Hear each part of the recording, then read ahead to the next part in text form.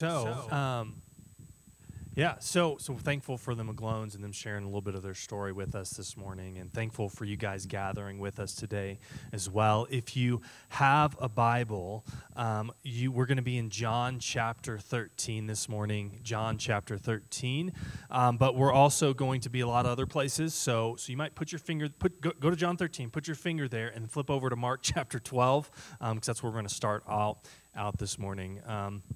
We kicked off a new teaching series last Sunday called We Can't Stay Here.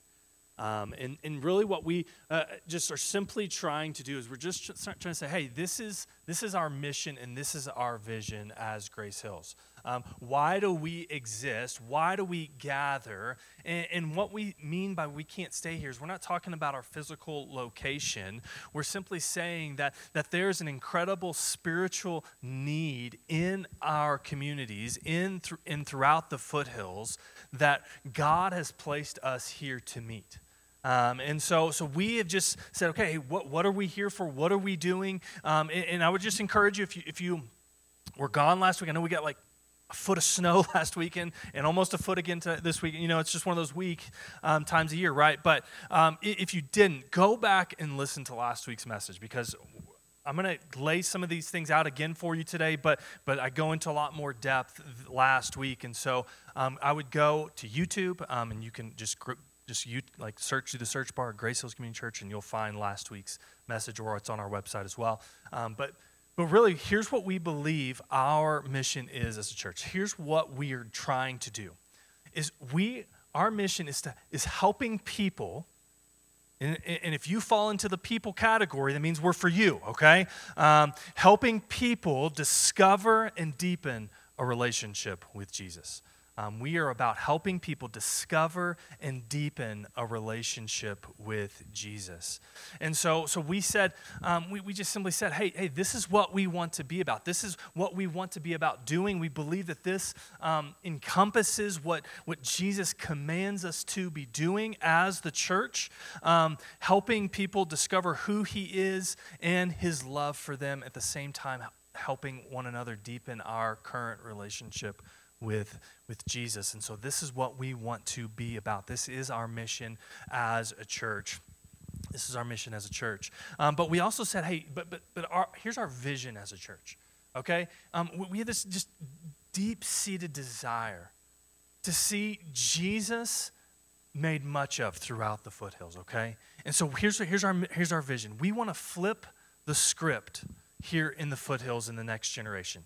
In the next 30 years, we want to make major progress on the 90% unchurched that sits in our area, right? Like 90%, 9 out of every 10 people who live in the foothills here are far from God. They have no working relationship with Jesus, and we want to do something about it. And we believe that we have been called to flip the script here in the foothills in the next generation. And so that's what we desire to do. That as we help people discover and deepen a relationship with Jesus, we believe the script begins to be flipped here. And it's going to take time, and it's going to take effort. It's going to take a lot of us to do it together. None of us can do it on our own. We need to seek the help of God and one another to do this. And so here's where we're going today. Okay, today and over the next 3 weeks, over the next 2 weeks after this, we just want to say what's some of our strategy behind doing this? How do we believe this happens? How do we actually approach that? And so we just want to kind of lay before you our values as a church. And what we said last week is, here's our values. We believe that we are family, and therefore we love like family. We said that we are servants, and so we serve others like Jesus. And lastly, we believe that we are sent. We are a people that are sent into the places we work, live, and play with the good news of Jesus. So let me pray for our time together, and then we're going to dive into what does it mean that we are family. Let's pray. Jesus, we thank you for your grace. We thank you for your love and your faithfulness. Thankful for this community of people that you are building here, that as we gather together and we worship your name. Jesus, I pray and I ask that you would do a work in us and through us, that you would be glorified and made much of. I pray that over the next few moments, Lord, that you would help me to proclaim your word with clarity and conviction. And I pray, Holy Spirit, that your word would do the work in our hearts. And so, Jesus, we need you, and we thank you, and we praise you in Jesus' name. Amen. So we're going to, like I said, we're going to be in John chapter 13 in a little bit, but first I want us to go to Mark chapter 12. Mark chapter 12. And the verses are going to be up on the screen, so if you don't feel like flipping around a whole lot today, that's okay. They'll be up there for you. So Mark chapter 12, starting in verse 29, as we're thinking about this idea, what does it mean that we are family? What do I mean by that? Well, we have to start with this here, I believe. And this is what it says in Mark chapter 12, starting in verse 29. It says, Jesus replied. Jesus is having a discussion. Okay, just so you know some of the context of what's going on here. Jesus is having a discussion with some of the, with a lawyer, a religious leader in the community, and he comes up to Jesus and he says, hey, what is the most important command? Moses laid out like 613 commands in the Old Testament for the Jewish people to follow. And so Jesus here is asked the question, okay, Rabbi, okay, teacher, what do you say is the most important command in the Mosaic law? And this is Jesus' response to that. And this is what he says. He says, the most important commandment is this. Listen, O Israel, the Lord our God is one and only Lord.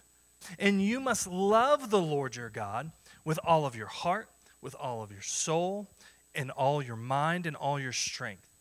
The second is equally important. Love your neighbor as yourself. No other commandment is greater than these. No other commandment is greater than these. And so when Jesus is asked, what is the most important commandment? He could have gone a lot of different directions here. He could have highlighted a lot of different things, but what he responds to and what he says here is that the primary command for us found in Scripture is loving God and loving people. And I think what's really interesting here is that he said, he's asked, hey, what is the one most important commandment? And he actually gives them two, right? Like if you look in verse 31, he says at the end, he goes, no other commandment, singular, is greater than these, plural. So he says that the idea that we love God with all of our heart, with all of our mind, with all of our soul, with all of our strength, and that we love our neighbor as ourselves, that we would love people, and that we would love God, that these two ideas are completely inseparable in Scripture. That he puts them together because they are equally important. That we would not only love God, but that we would also love people. And so this is Jesus' response to what is the most important command, that we would love God and we would love people. And they are inseparable from one another. Because at the end of the day, when we love people, we demonstrate that we love God. John, in 1 John chapter 4, he writes it this way. He says, hey, if you say that you love God and you hate your brother, you're a liar. You don't really love God. Like that is the extent to which this idea goes. Like you cannot love God and hate your brother, your sister. And maybe that's familiar, but that's a spiritual brother, a spiritual sister. You can't say you love one and hate the other because these two ideas are forever linked to one another. That you must demonstrate your love for God by how you love people. That this is the great commandment. This is what Jesus saw as most important. This is what Jesus saw as most important. That we would love God and that we would love people. Absolutely no separation in these two ideas. No separation in these two ideas, even though we try and separate it all the time. You see, I think that's one of the greatest tests to know if we are growing in our faith. One of the greatest tests if we're growing in our faith is how is our love for others? How much do you love God? Well, how much do you love people? How much do you care for those that God has placed in and around you? That this is what we have to grow in. We must grow in our love for one another. We must grow in our love for one another. You see, at the end of the day, I believe that the church isn't like a family. The church is a family. That this is our identity in Christ.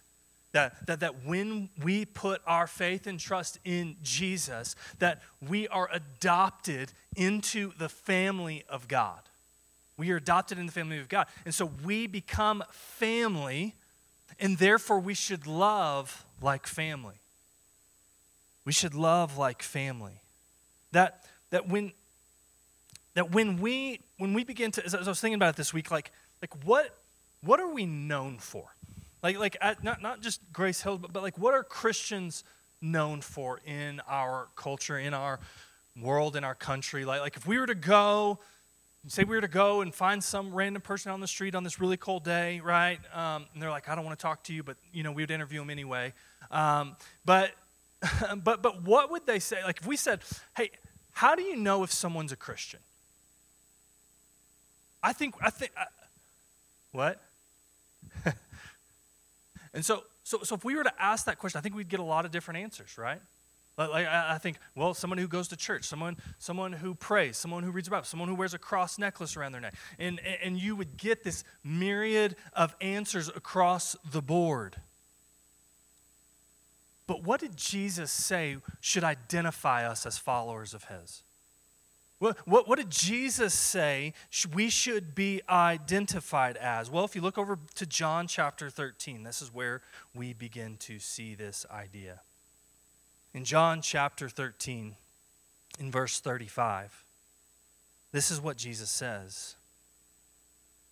He says, by this, all people will know that you are my disciples, my followers, if you have love for one another. So by this, all people. Remember we talked, who falls into the all people category? Believers and non-believers. Every single person who lives on the planet falls into the all people category, as last time I checked. And so when it says, by this, all people will know that you are my followers if you have love for one another, that followers of Jesus should first and foremost be known by their love. Not by if they go to church or not by if they pray or not by their political ideology, not by anything other than the reality that they love people. They love people. That Jesus says that this is going to be what identifies my followers. This is going to be what sets my people apart. Is their love for people, their love for one another. That this is what we must be marked by. We must be marked by our love. And so let's think about this question again, right? Like if you were to go to your neighbor, if you were to go to your coworker, if you were to go to your family member or your friend, and you were to say, hey, how do you know that I'm a Christian? And you were just in a real personal way, just let them answer that question for you. What would they say? How would they know that you are a follower of Jesus? Would they know that you're a follower of Jesus? What would distinguish you? What would set you apart? What would, in their mind, be the reason that they know that you follow Jesus? would it be because of your love? Would it be because of the way that you view and care and move towards people? You see, one of the things I think that we have to understand, we're gonna dive into this here more in a second, but when we look at how Jesus loved people, Jesus was always moving towards the mess. Jesus was always moving towards difficult people. Like he is constantly being questioned as to why he's hanging out with such challenging, sinful, wicked people. Like, why is he having all these dinner parties with people who are not considered religious or even decent human beings, right? He's always moving towards the mess. That this is how Jesus loved us. And this is how we love others. That we love because he first loved us. That's 1 John chapter 4.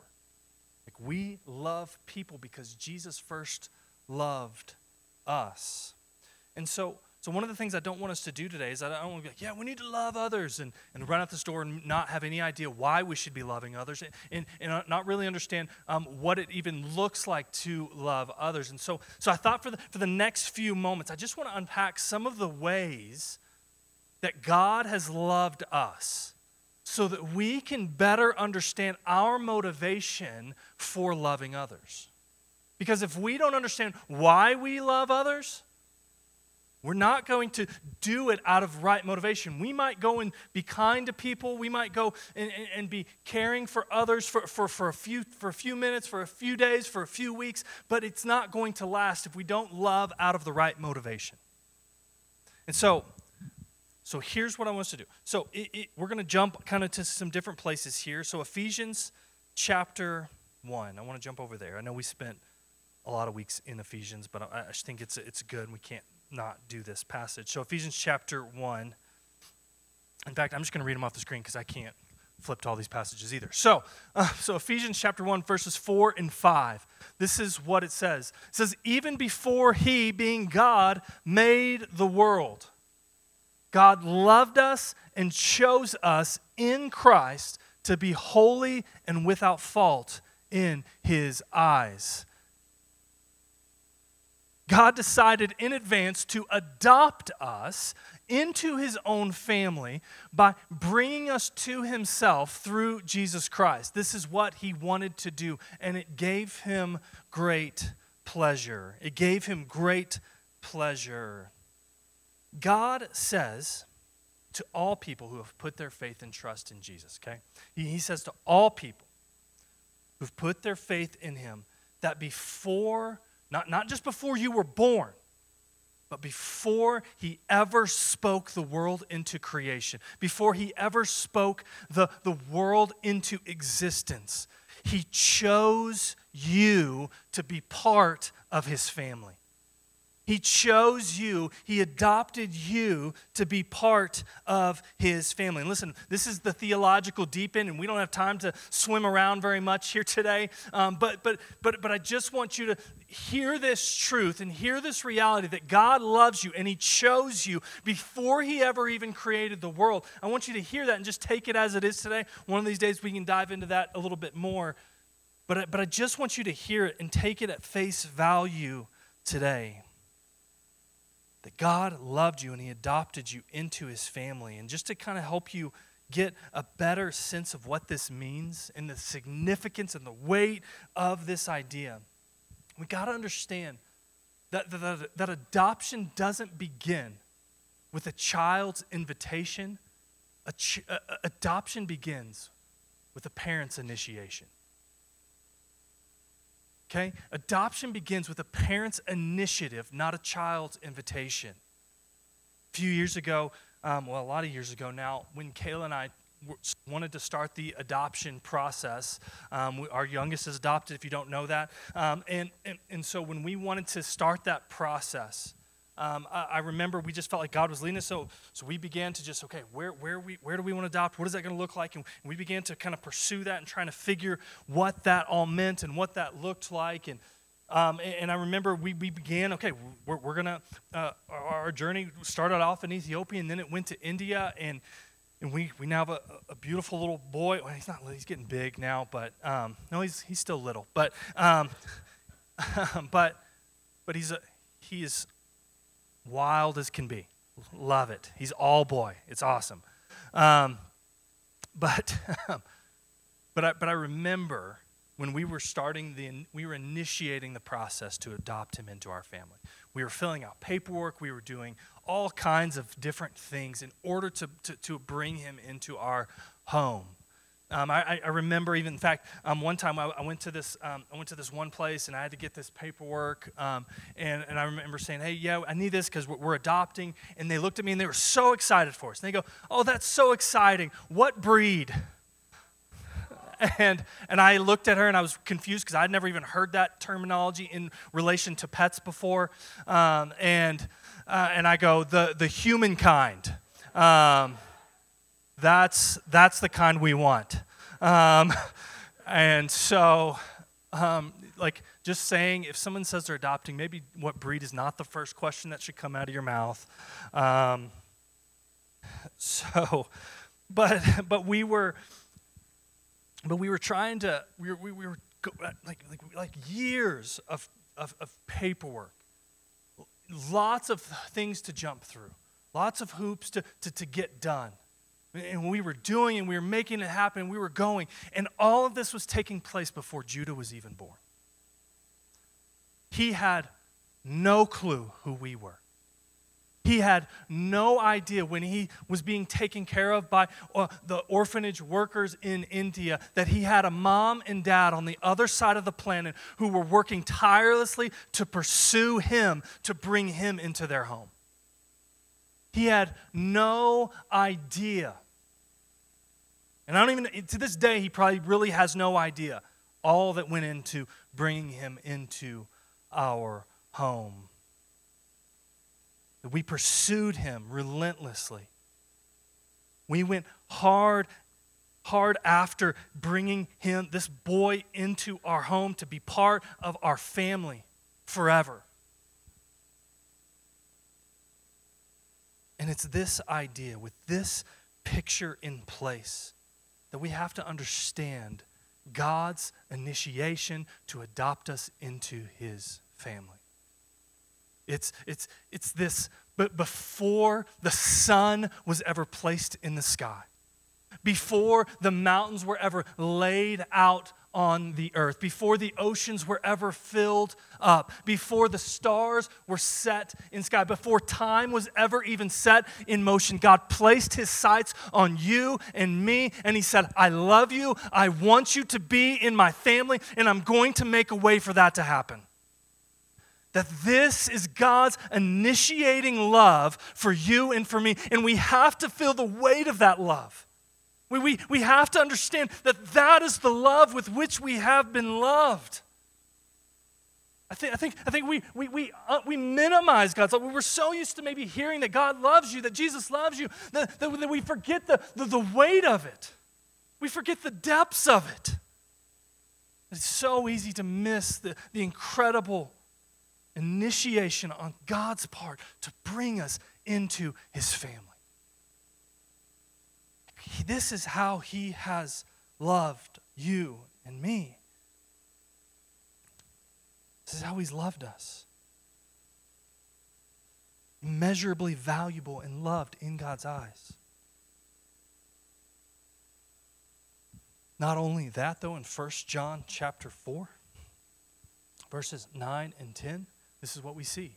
It says, God showed how much he loved us by sending his one and only Son into the world, so that we might have eternal life through him. This is real love. Not that we loved God, but that he loved us and sent his Son as a sacrifice to take away our sins. That God sent his one and only Son. This is real love. This is real love, that we live in a culture that wants to define love in lots of different ways.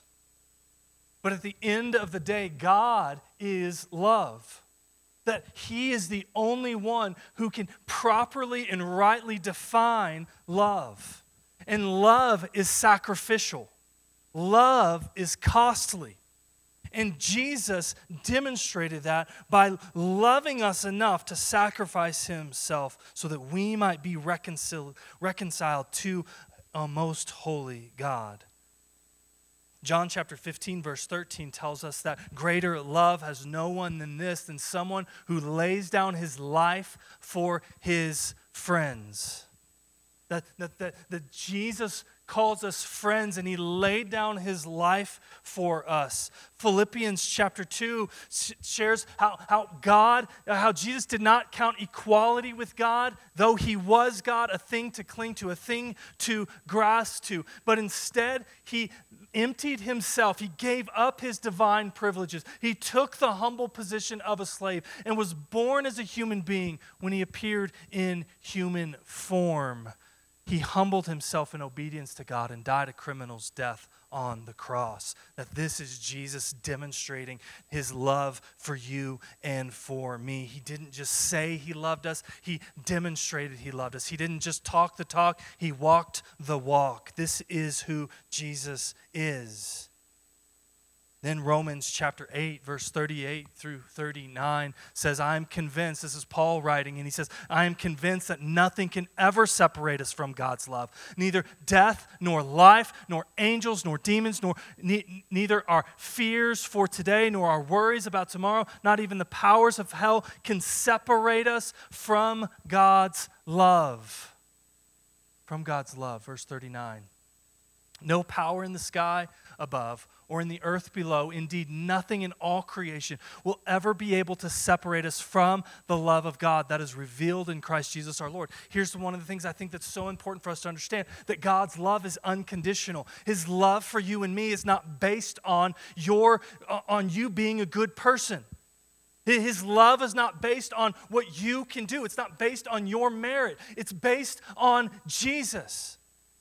He simply sees you and He declares, I love you. You see, I think that this is so comforting because sometimes we think that when we're doing really good at following God, when we're doing really good at being part of church, when we're doing really good about praying and reading our Bibles, that it's some reason in that moment that God is more pleased with us, that He is more happy with us, that He loves us more when we're doing the right things. And the reality is that God loves you as much as He possibly could ever love you in your darkest, most wicked moments as He does in your best moments. That wherever that moment is for you, or may be for you, that God sees you there and He loves you. And there's nothing that can separate you from that love. His love is not conditional based on your ability to follow Him. It's not. That this is the way in which God has loved us. His infinite love for you and for me, and this is what motivates us. This is what motivates our love. This is what motivates us to follow Him. And then, and I see, there's this idea here that at the end of the day, I believe that what God has done for you, He now wants to do through you. What God has done for you, He now wants to do through you. That the love with which He has loved you, that as His children, as His people, that He has placed here in the foothills of Colorado in 2024, that we now get to love others the way He has loved us. And in so doing, we help others discover who He is. We demonstrate the reality that there is a God in the universe who loves other people. That we actually get to help people see and know what God is like when we love.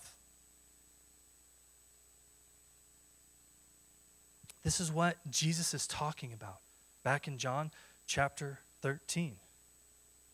This is what He's talking about.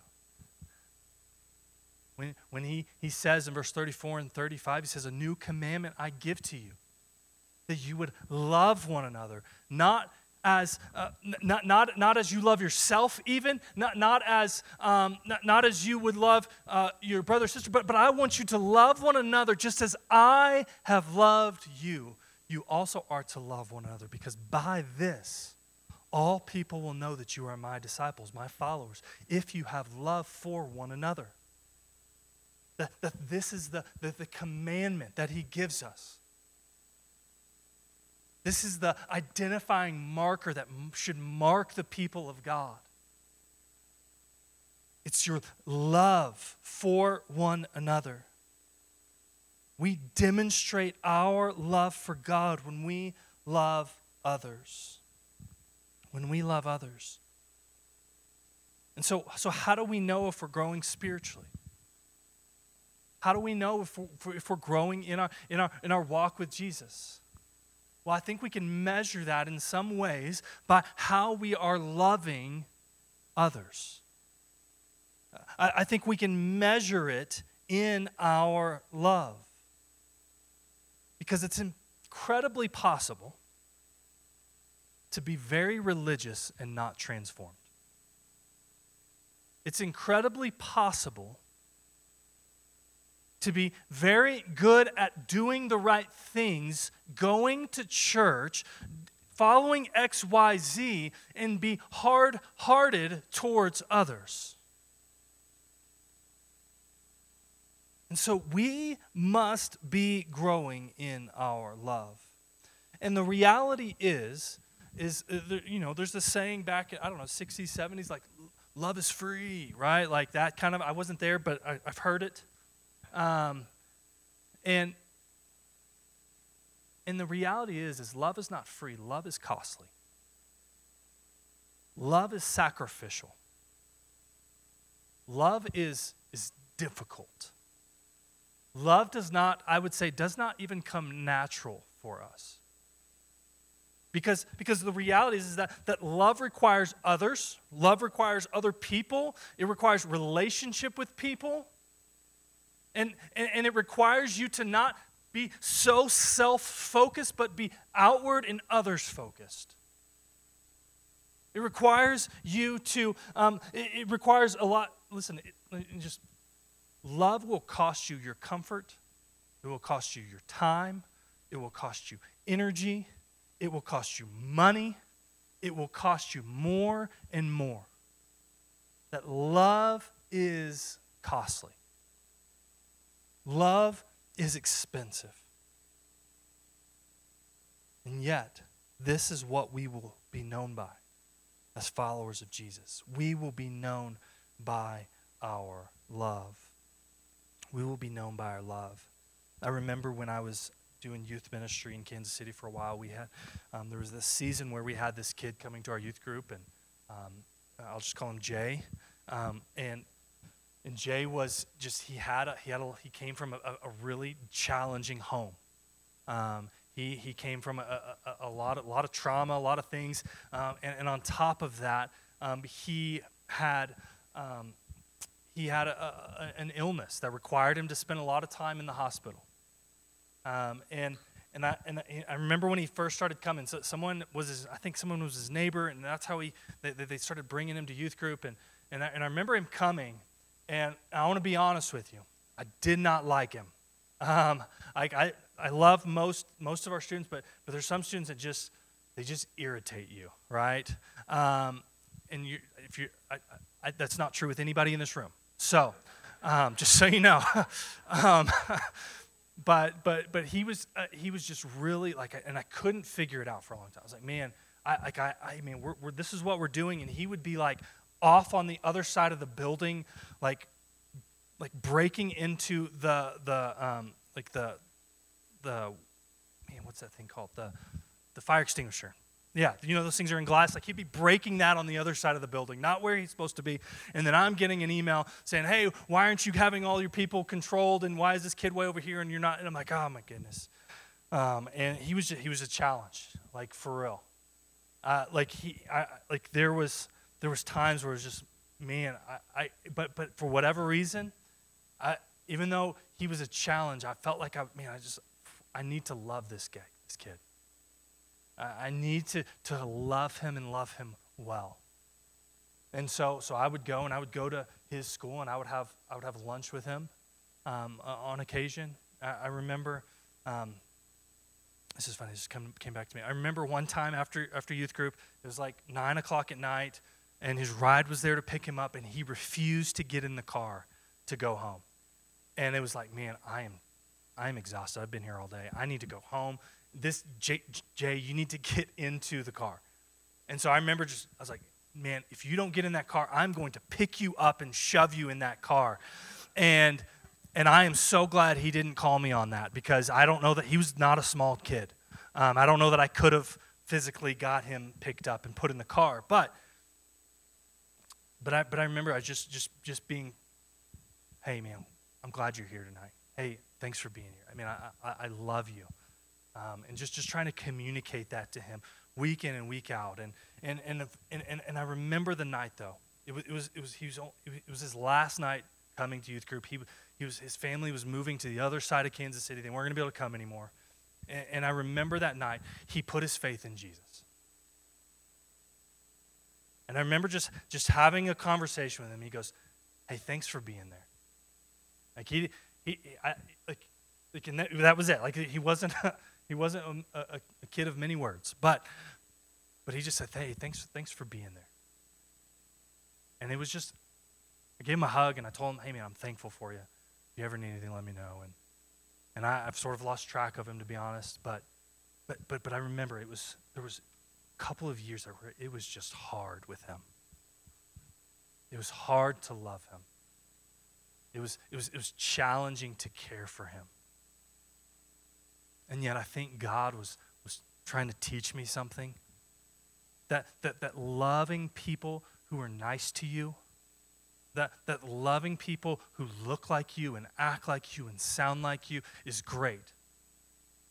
But we're also called to love those who are incredibly different than us. That's what it means to be the church. That we are a diverse family of people who come from all types of backgrounds, who come from all types of understanding. Like there are people who have biblical understanding, and there are people who don't have any. There are those of us in the room that have grown up in church, and those of us who this is like the first time you've ever been in a church. Like we are incredibly diverse socioeconomically. We are incredibly diverse in so many ways, and yet God has said, hey, I want you to love the person sitting next to you. I want you to love the person across the aisle from you. I want you to love them like I have loved you, sacrificially. That we give of ourselves to be in relationship with one another. And here's where I think this is important for us to understand. We got to get our heads wrapped around this a little bit, okay? Like we have launched groups, okay, as a response to helping one another grow in our love for each other. It is difficult and challenging if the only time you see the people in this room is on Sunday morning.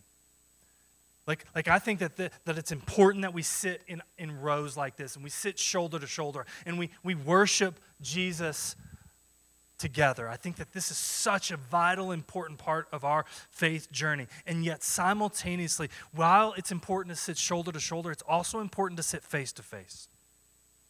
It's important to sit in rows, but it's also important to sit in circles. And be able to open up God's word and say, hey, this is what I'm seeing here, man. How do we live this out together? How do we encourage one another in our faith? How do we challenge one another in our faith? How do we grow in our love for one another? How do we spend more time together? Because if you don't know this, love requires time. Love requires relationship. And you cannot build great, loving relationships on Sunday morning only. I don't believe it can be done. Groups is so important to what we're doing. You being in a group is vital to your spiritual growth and health. I do not believe that you can grow fully into all that God desires for you alone. It just won't happen. And so if we're going to love like family, and if we're going to flip the script in the foothills, it's going to require that we get in a group and we love one another in our group. It's going to require that we prioritize relationships in our lives. That if we're going to love like family, it's going to mean that we have to sit face to face and we have to let people know us and we have to be known. We have to let people know us and really know us so we can be known. And it takes time and it takes effort. Like this is why most people, they don't get engaged after the first date, right? Because it takes time to get to know someone. Like any guy can iron a shirt for a couple of dates, right? Eventually you're going to see that wrinkled shirt. Eventually you're going to see that person's good and they're bad. I was talking to Woody this morning, and he was talking about just Ken's been over at their house, and they've been hanging out and working too a little bit. And he said, man, Ken and I mean, we see each other's good and we see each other's bad in the time that we've been able to spend together. And that's how relationships are formed. That's what love is. When you see someone's good and they're bad and you're willing to say, man, I love you and I'm willing to press on in this relationship with you. And that can only happen when we spend time together. It requires time. And so get in a group. But really, we desire to flip the script here in the foothills. And here's what happens. When we love like family, we help others discover what Jesus is like. And I got this, and we're going to fill in these other two circles because it requires all three, okay? If we're going to help people discover and deepen a relationship with Jesus, we have to love like family. We have to love like family. Because when we love like family, we help people discover who Jesus is and what he is like. And simultaneously, we also deepen our relationship with Jesus. If we would learn to love, we would help people discover, and we would deepen. And so, this week, as you go about your week, I want you just to wrestle with that question. How do the people in my life know that I'm a follower of Jesus? Is it by my love? If you bow your heads and close your eyes today.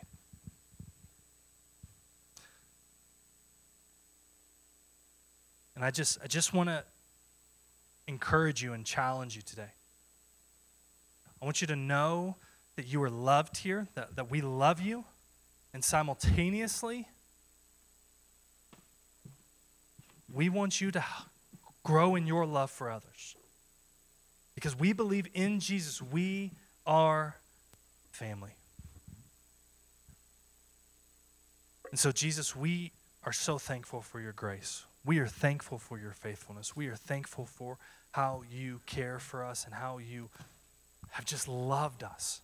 Lord, and I think we say that and we hear that so much that we can miss the weightiness of that reality in that statement. We can miss the reality of what it means that you love us.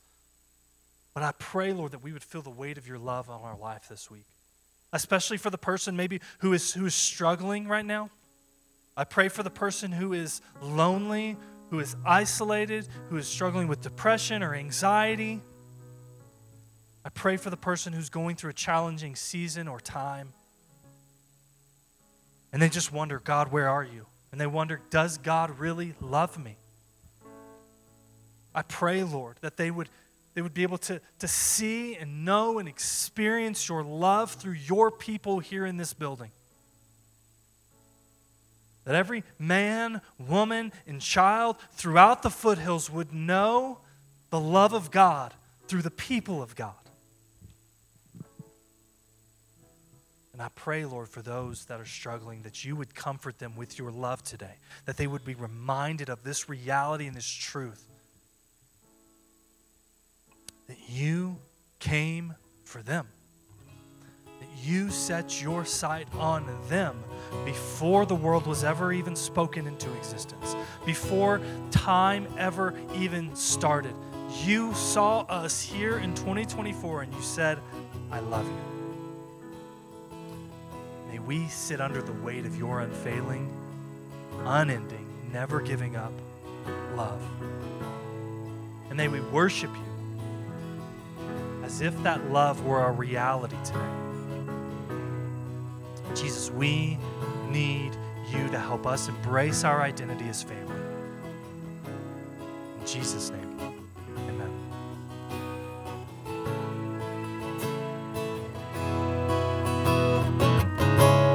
Before I spoke a word, you were singing over me.